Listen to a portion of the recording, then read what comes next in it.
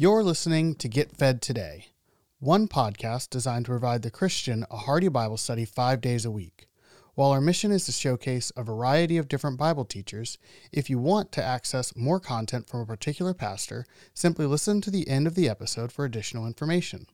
On behalf of the entire team at Get Fed Today, it is our prayer that today's episode encourages your growth in the grace and knowledge of our Lord Jesus Christ.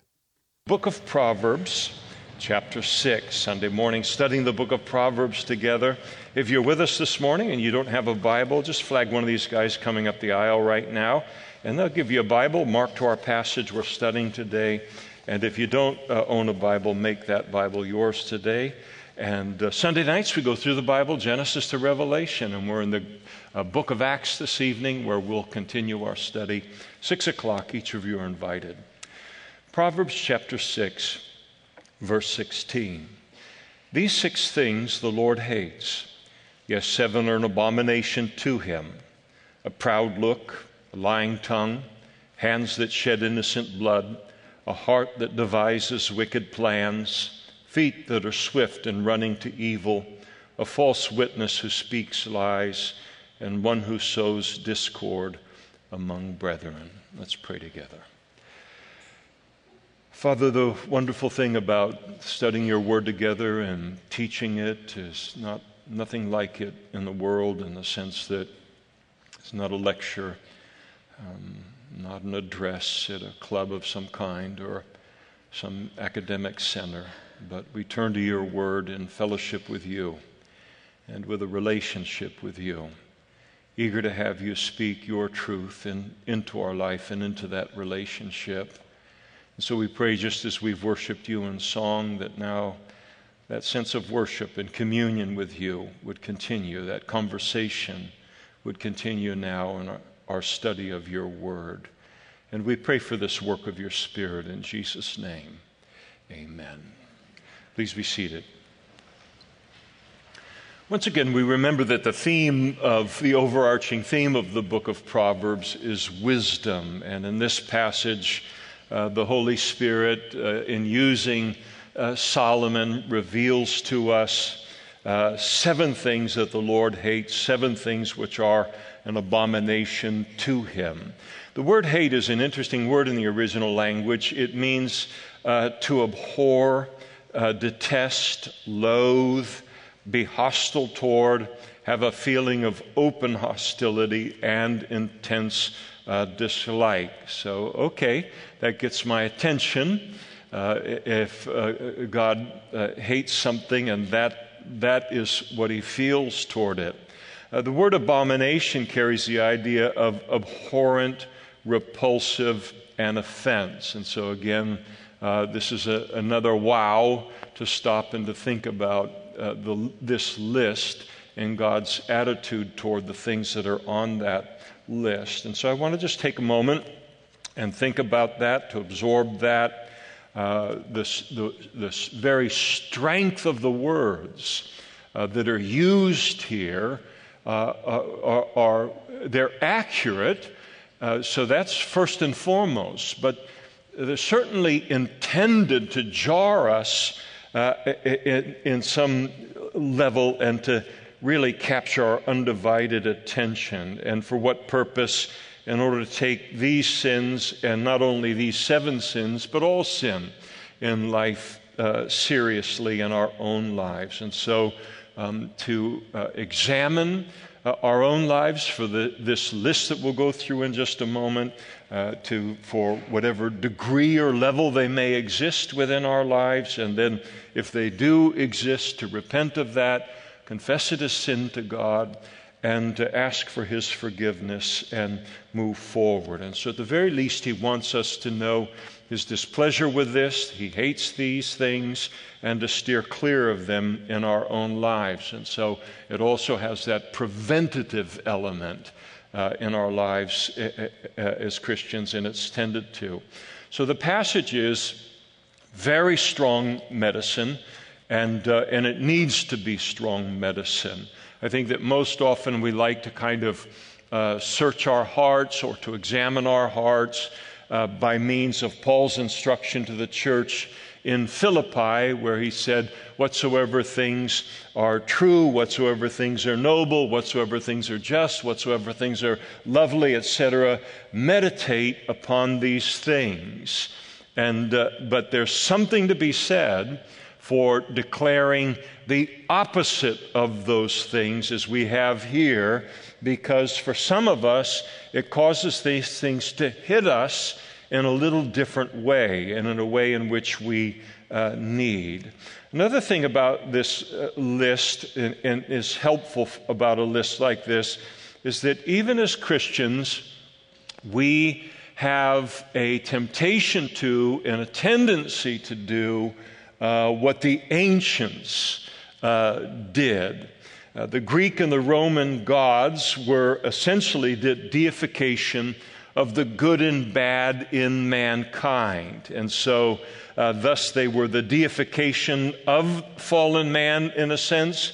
And so you could choose to worship the god or goddess that best reflected you or best reflected your beliefs. And so the god or goddesses who were good or who were brave, or on the other hand, if you were sexually immoral or violent or warlike or volatile in temperament, pleasure-seeking, power hungry, you could find a God that would, in essence, at least in the mind games we can play, sanctify or legitimize that negative thing in our life by saying, well, it's just like one of the gods, and the God that I in particular worship. And so it was an attempt on the part of the ancients to create God in our image. And in the same way, I think that even as Christians over time, we will face the temptation, same temptation, and that is to fashion God, even the God of the Bible, after ourselves and after our own image. So instead of accepting the full revelation of God and His character as it's revealed in the Scriptures, we determine that we will accept some of those things or not accept some of those things, and we tend to not accept things that have to do with His holiness or have to do with His unique authority to judge and to judge mankind. And instead of accepting all of His commandments as authoritative in our lives, we start to decide which commandments we agree with or we disagree with, which commandments we will take seriously or which commandments we will choose to ignore. And in the end, if I end up producing that kind of a Christianity, if I'll closely examine this definition of God and Christianity that I've produced, I will notice that it bears very little resemblance to the God of the Bible, very little resemblance to the Christianity of the Bible, and instead I will discover that my Christianity that I have formed bears a remarkable resemblance to myself. Imagine that. And that we have consciously or unconsciously turned Christianity into the one thing it is not, and that is the worship of myself, of idolatry. And it's lists like this that because of their strength, because they pull us up strong, and because of their clarity, they kind of shake us out of this, that this isn't a game, this isn't a club, there is a God, He's real, and to wake up to the folly of thinking that I can redefine Him or redefine Christianity as it's revealed in the Scriptures and somehow improve upon it, or even that it can somehow be helpful to me in my own life. In an entirely different vein, when I was a sophomore in high school, there was a R&B group called the Persuaders, and they had a hit song, And the chorus of that hit song was, "It's a thin line between love and hate." And so sorry for those of you who are familiar with it, and I've introduced that, and at the world's worst time, it's going to come into your mind all through the day. But it was an interesting song, and it communicated that if you keep mistreating someone who loves you, really loves you, and if you keep taking advantage of them over and over and over again, taking advantage of the relationship, making the relationship completely one-sided, then one day their love for you can very quickly turn into hate. And of course the song, "A Hate for You," and so the song, it resonated with people because so many people have had their love treated in that way. They've been taken advantage by someone that they loved, that they truly loved, betrayed over and over and again, deeply hurt by that person that they love over and over again. And then there comes a point in time where a line gets crossed, and then as strongly as they once felt love for that person, now they feel hate. Now, the song assumes that there is a line, however thin, that always exists between love and hate, that somehow love and hate are mutually exclusive, that you can have one or the other towards someone or something, but you can't have both. And that may be generally true in life, but it isn't always true in life. And so people can get it confused when they come to a passage like this in the Bible that reveals the God of the Bible to be a God of love, but also a God who hates, even when what he hates is sin. And so people wonder, how can he be a God of love and then hate something?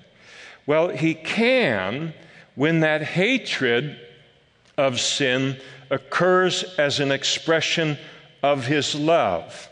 And when, as all sin does, when sin rises up in violation of the two great commandments in the Scriptures, the first being to love God with all of our heart, all of our mind, all of our soul, and all of our strength, and to love our neighbor as ourself.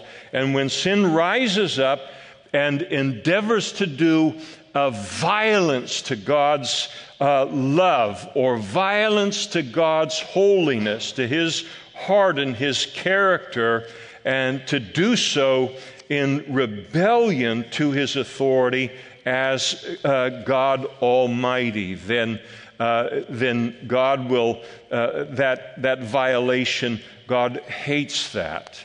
And when sin, then in terms of our fellow man, when sin, as it always does, represents a threat to another person, when it's an act of violence committed against another person, not only against them physically, but against their heart, their mind, their soul, and their strength. And all sin is an assault upon God, and it's an assault upon our fellow man. The fact of the matter is that God could not be a God of love, and certainly not in any meaningful way, if he did not hate sin for the rebellious thing that it is toward him and toward his righteous kingdom, and then for the terrible price that he recognizes that sin, people pay for every expression of sin in the world. Sin always expresses itself at the expense of God and at the expense of our fellow man. And so he hates it for the destructive, unholy thing that it is. Now, with that in mind, and with a desire for our hearts and our lives to bring pleasure to God, we certainly don't want to have our hearts be marked by things that God hates. We want to look at this list of the 7 things that the Holy Spirit reminds us that God hates, and in order that we might have nothing to do with them in our lives presently, to repent of it or to avoid it moving forward in our Christian life. So the 7 sins that the Lord hates, number 1 in verse 17. The Lord hates a proud look. Some translations have it, haughty eyes, and I think that's very, very helpful. And this speaks of a heart or a mind, a person who is so full of pride, so haughty that they wear it. It can't be hidden in their lives, or of a person who is proud and is haughty and has no interest in hiding their arrogance and pride. It shows up on their face, and he or she exudes pride. Pride means to see myself above, to see myself above others, as intrinsically better than others, for the sole reason that I am me and they are them. And there is that pride. Somebody wrote concerning this pride, it overvalues self and it undervalues others. It overvalues self and it undervalues others. That's a very good way to put it. And so we can stop this morning in our lives, whether in our marriages or on the part of youth toward parental authority, or in the workplace or at school or our neighborhood or our interactions anywhere, even in church. And to stop and to ask ourselves, get in the privacy of our own hearts, am I living right now where I overvalue myself and I undervalue others? And the way that we come to find out whether that marks our lives or not is in how we view people, and then most importantly, how we treat other people. God hates this when he sees it in a human heart and on a face, when a person exudes pride, just strutting around, makes no attempt to hide it or to treat it as sin, and doesn't care what damage is done as they treat people with disdain, they dismiss them, they treat people with contempt, they treat people rudely. Concerning pride, C.S. Lewis has one of my favorite quotes related to pride. If you can have a favorite quote concerning pride, but I think it possesses great clarity here. He wrote, "It was through pride that the devil became the devil." I love that line. It was through pride that the devil became the devil. Pride leads to every other vice. It is the completely anti-God state of mind. It is pride which has been the chief cause of misery in every nation and every family since the world began. The Lord also hates a lying tongue, verse 17. James, in his epistle in the New Testament, talking about the destructive potential of the tongue, he likened that to a fire. And so the interesting thing about words and likening it to a fire is that once words leave our mouths, they're like a wildfire. They're like setting something on fire. Because once words leave our mouths, we, at that point, lose total control of them. We no longer have any more control over where they're going to go, what they're going to do, the damage that they're going to do. And so that's why the Bible says that we need to weigh our words before we say them, and then release our words into the heart and the mind and the soul and the strength of our fellow human beings and Christians. Of course, all of us have been watching the news this last week to just see how destructive a fire can be on the island of Maui. And particularly the city of Lahaina is virtually disappeared. in a matter of hours because of the destructiveness of fire. And all of the shops, all the galleries, the restaurants. I mean, many of us have gone into those places and had a hamburger or watched the art, and all of it just gone in a matter of hours. And we're mortified by it as we see it. Such a waste, such destruction. And but what a destroyer lies are to the reputation of other people, and they can destroy a man or woman's reputation just as quickly and just as completely, and God hates it, as well as destroy the reputation of a business or destroy the reputation of a church. And I wonder what lies you and I believe about someone else this morning based solely upon what someone else has told you about them. But you and I have no evidence for it ourselves. We've never seen it in their lives, or worse, we have not gone to verify the facts of the accusation from the accused, and yet now, because of what somebody said to me, I now hold that person in the spirit of suspicion, and I hold them in contempt. And it's possible to do that for hours and weeks and months and for years, based upon a lie or a slander that's been spoken about them. And we live in a culture that is given to slander. It almost worships slander and lies. And to think about how many, not just the individual, maybe one or two, but to think about how many people in my life, whether at work or at school or in the neighborhood or politicians or entertainers and such, and I view them strictly on the basis of what one person or some people have told me. Now, there are certain things that are true about people, and those things are verified out of the mouth of 2 or 3 witnesses or the fruit of it. I'm talking about what we don't know anything other than what the person has said.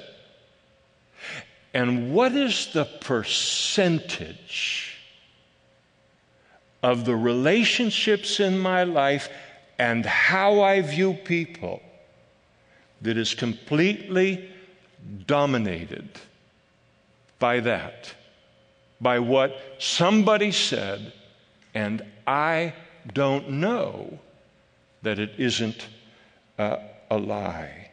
And so to just stop and consider, in our culture that we live in, how much poison has been introduced into our lives by the way of lies.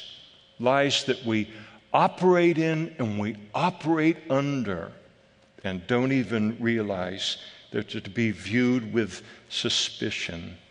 Things we believe to be true, but they are not, and introduced into our lives by a lying tongue. But they stay there in large part based upon our willingness to listen to lying tongues. And I'm convinced, concerning myself and just about everybody else I know, we tend to believe what we want to believe. We tend to believe what we want to believe, independent of the facts, or of any proof. Would we have believed the lies being spoken about Jesus 2,000 years ago simply because someone said them to us? And maybe if you sit here this morning and you're not yet a Christian, do you believe the lies that are spoken about him today, yet today, never having picked up a gospel to investigate his life, never having run through them, but some cultural anthropology professor or some other person or an aunt or an uncle says something and some offhand remark and haven't represented him properly at all, and then I can carry that for decades as my impression of him and my impression of Christianity, and it has no foundation in the truth. It's been spread by a lying tongue. God deals only in truth. And so to speak a lie is to explode something into existence, into God's creation that is completely contrary to his nature, contrary to him. It is an act of violence against his creation, and he hates it. In verse 17, the Lord hates hands that shed innocent blood, and I trust none of us are contemplating that in our lives. But it's good for us to be reminded of the fact that God hates the shedding of innocent blood. And we live in a nation presently in which murder and the shedding of blood are commonplace. I can read about how many people have been killed in Chicago or New York over the weekend and eat a bowl of cereal. Because who can emotionally engage in the kind of society on any kind of an emotional level that we live in? And so the shedding of blood and the shedding of innocent life has become so commonplace, and to such a degree, as I say, it's easy to become callous to the horrific thing that it is in the eyes of God. And this, I'm always reminded of a provision under the law of Moses, Deuteronomy chapter 21, where God instructed Moses concerning his people. He said, if you find somebody murdered, innocent blood has been slain, if you find them, say, in a field, then the elders of the city or the village that is the closest to the body are to come out to where the body is and offer a sacrifice on behalf of that victim to God, and then, as Deuteronomy puts it, then they shall answer the priests on behalf of the people. So you have the whole village come out and they see this horrible thing. And then to cry out, our hands have not shed this blood, nor have our eyes seen it. Provide atonement, O Lord, for your people Israel, whom you have redeemed, and do not lay innocent blood to the charge of your people Israel. And atonement shall be provided on their behalf for the blood. And God said, so you shall put away the guilt of innocent blood from among you when you do what is right in the sight of the Lord. Now that's Old Testament. That's Old Covenant. But imagine if at the scene of every murder in the United States of America, something similar to this, that would be a confession of saying, this is a horrible thing that has happened. We play no part in it. We don't know who did it, but we want to acknowledge you, God. We do not want to become callous to this. We do not want to begin to view life so carelessly and with such little value. I wonder if it wouldn't do a lot to maintain an attitude and an understanding of the value of human life among us. I think it certainly was God's intent for his people, not only under the old covenant, but also today, that we're not to get used to this. We are always to be mortified by murder at one person extinguishing the life of another human being, an innocent human being, and in order to continue to recognize the sacredness of life and in the womb as well.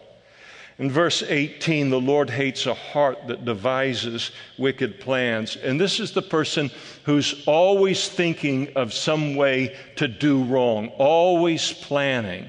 And there are people who are always planning how to do right and how to do good. Unfortunately, there are other people that their whole mind goes into thoughts of how to deliberately do violence or an act of vengeance or an act of cruelty or an act of rebellion against God. And that heart that devises the wicked plans, always plotting some evil. And it certainly includes making plans on an individual level in my heart toward to do harm to another person in some way, to take advantage of them in some way, to rob them in some way.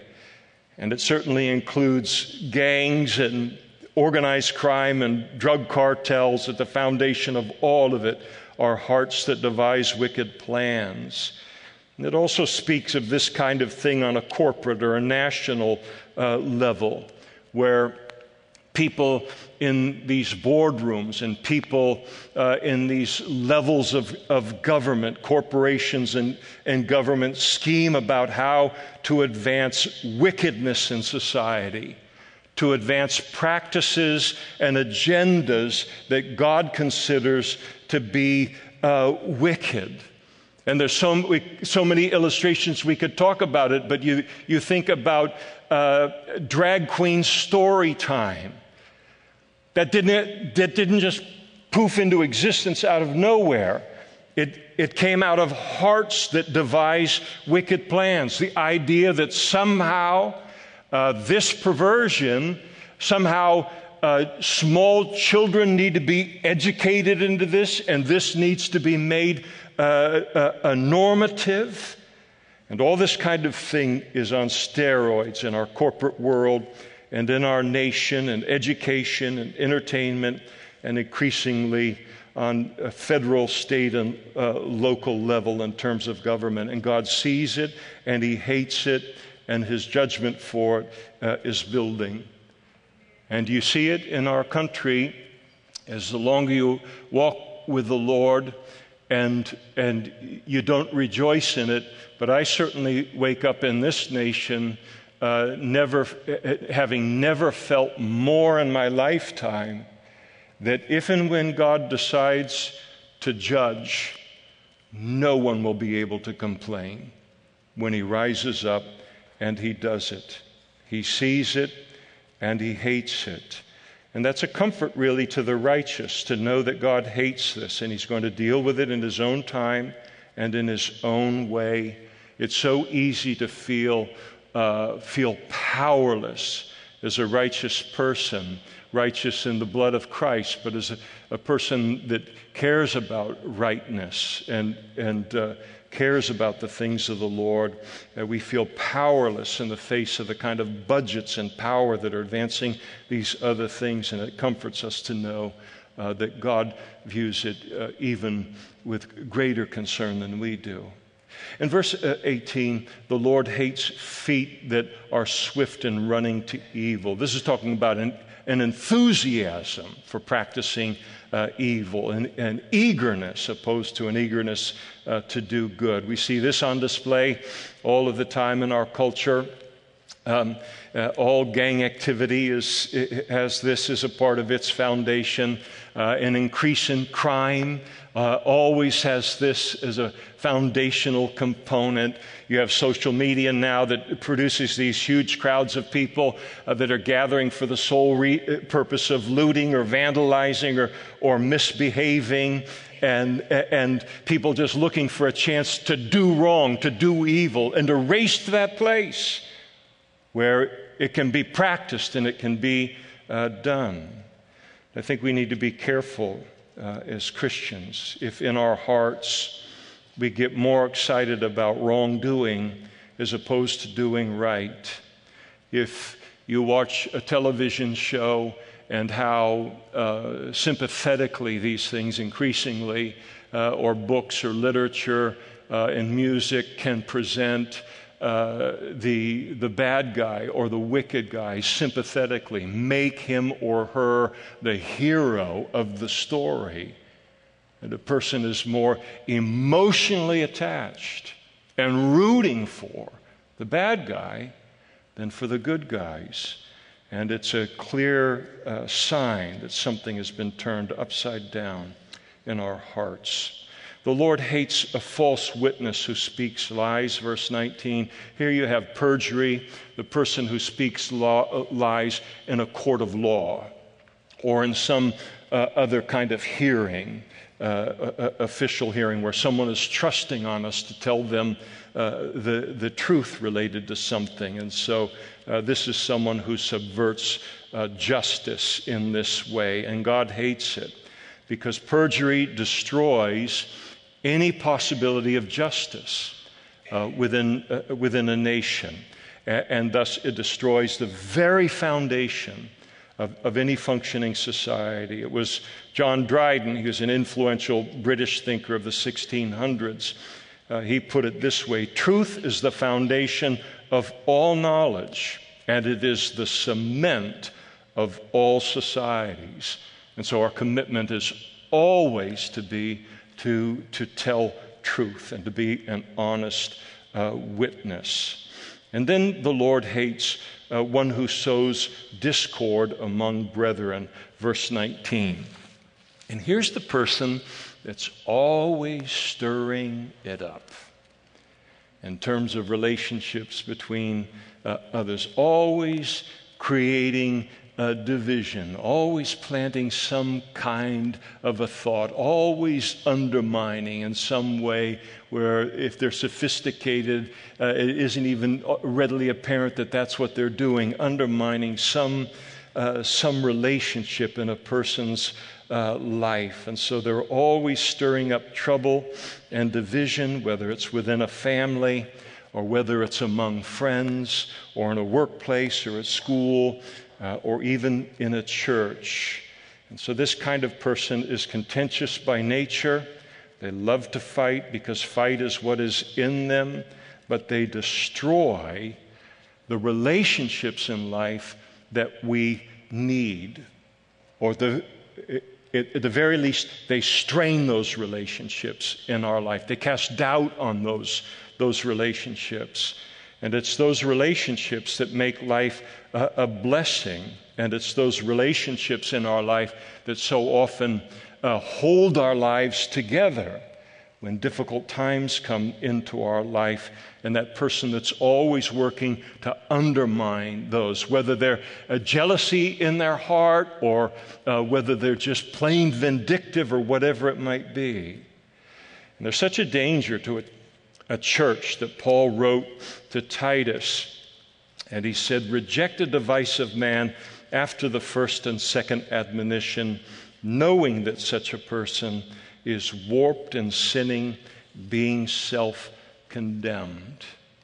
Additionally, related to this list should make any Christian recoil at the thought of practicing these things, given the place that every one of them played in the life of Jesus on the morning of his crucifixion.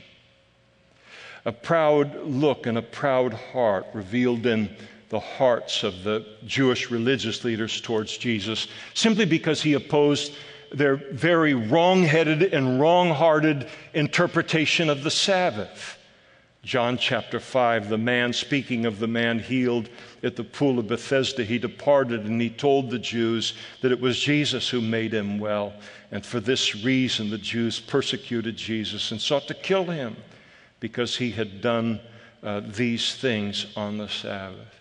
You think about what sense of self-importance must a person have? What sense of infallibility must a person have concerning themselves to consider it acceptable to murder another person, to silence their view or their truth because it contradicts my own. A lying tongue. We remember in the early morning trial before Jesus, before Caiaphas, the high priest. Now the chief priests, the elders, and all the council sought false testimony against Jesus to put him to death. It had to be false testimony. There could be no true testimony that made him worthy of death. But they found none. Even though many false witnesses came forward, they found none. But at last 2 false witnesses came forward and said, "This fellow said, I'm able to destroy the temple of God and to build it in 3 days." Hands that shed innocent blood. And when Pilate saw that he could not prevail at all, but rather that a tumult was rising, he took water and washed his hands before the multitude, saying, "I am innocent of the blood of this just person. You see to it." And all of the people answered and said, "His blood be on us and on our children." The heart that devises wicked plans. When morning came, Matthew 27, all the chief priests and elders of the people plotted against Jesus to put him to death. Feet that are swift in running to evil, again Matthew 27. And when they had bound him, they led him away and delivered him to Pontius Pilate, the governor. And then a false witness who speaks lies. Again, the religious leaders at Jesus' religious trial that morning. And then finally, one who sows discord among the brethren, Mark chapter 15. But the chief priest stirred up the crowd so that he should, that is Pilate, rather release Barabbas to them. And Pilate answered and said to them again, "What then do you want me to do with him whom you call the King of the Jews?" And they cried out, "Crucify him." And then Pilate said to them, "Why, what has he done?" And they cried out all the more, "Crucify him." And this morning, as a part of our service, we want to partake of communion, the Lord's Supper, as a part of our meditation and continued meditation upon this passage. If you're with us here this morning and you are not yet a Christian, you can become a Christian in an instant. It's a gift from God. And all that has to happen is a person, and the reason it can happen so readily and happen so quickly is because God has done all of the heavy lifting, indeed all of the lifting related to our salvation. And so when a person looks at God and says, "God, I believe your assessment of me as a sinner. I've been less than perfect all of my life, and I believe that you are so holy that but one sin, much less a lifetime of sin, would separate me from a relationship with you. And so I confess my sin to you and ask for your forgiveness, and I believe that you sent your Son, Jesus, into the world to die on that cross as the full and satisfying payment for the forgiveness of my sin. And I turn now from my sin and my selfishness. I put my faith in your Son for forgiveness. I give you my life now to live your ways the rest of my life." And when a person does that, the Holy Spirit comes into their life and they're born again. And they begin a relationship with God. And if you'd like to do that from your seat, then you can partake of the Lord's Supper with us now. If you are not yet a Christian and you say, "I'm not ready to do that right now," then continue to enjoy the service, but don't partake of the Lord's Supper. You'll want to wait until you are in relationship with Jesus Christ to then partake of the symbols of his body and blood given for your forgiveness. The partaking of the Lord's Supper is 3 things all at once. It is a retrospect, a looking back upon what Jesus has done for us. It is a prospect, a looking ahead to his return, but it is also an introspect. It is a time as well of examination. We don't give a lot of time to examination, but it should happen always when we partake of the Lord's Supper. And an opportunity to sit, as Paul said, if we would judge ourselves, we would not be judged of God. Paul said, "Examine yourselves." And so it's a legitimate thing to just stop as a part of, before we partake of these elements, to just stop these symbols of Jesus, to just stop and look at our lives in the light of these 7 things. And then, to whatever degree they may or may not exist in my life, then to realize I do not want to have anything in my life that God hates. Why would I want him to look at me and hate something about me? And then to just turn away from it, repent of it, and then become current again in my relationship with Jesus, and then to move forward now in the Christianity, not the one that I have defined after myself and is essentially the worship of self, but the Christianity that's found in the Bible and the one that honors God and is our privilege to live, and then to turn back to that kind of a life and Christianity.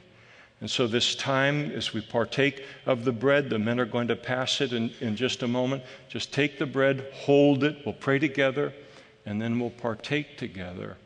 And just allow anything that we're aware of in our own life to say, this in my life is unworthy of that sacrifice, of that death, burial, and resurrection. And I've known it for a long time, but I haven't taken the time to examine myself and deal with it in the way that God calls me to deal with it. And to do that this morning, or the Holy Spirit just can put his finger on something in our lives that we've grown accustomed to, or that we may not be aware of at all, and say, I want that to go. And it's a good thing. It's a wonderful work of the Holy Spirit in our lives. And so let's take this time as we consider the bread, a symbol of his broken body, and allow this passage to search us in that way, but also to cleanse us in the way that it's intended to do. So if the men will come forward and the worship team will come forward, and we'll partake. Thank you for listening to Get Fed Today. Today's sermon comes from Pastor Damian Kyle. If you enjoy the message, you can access more of Pastor Damian's teaching ministry by visiting ccmodesto.com.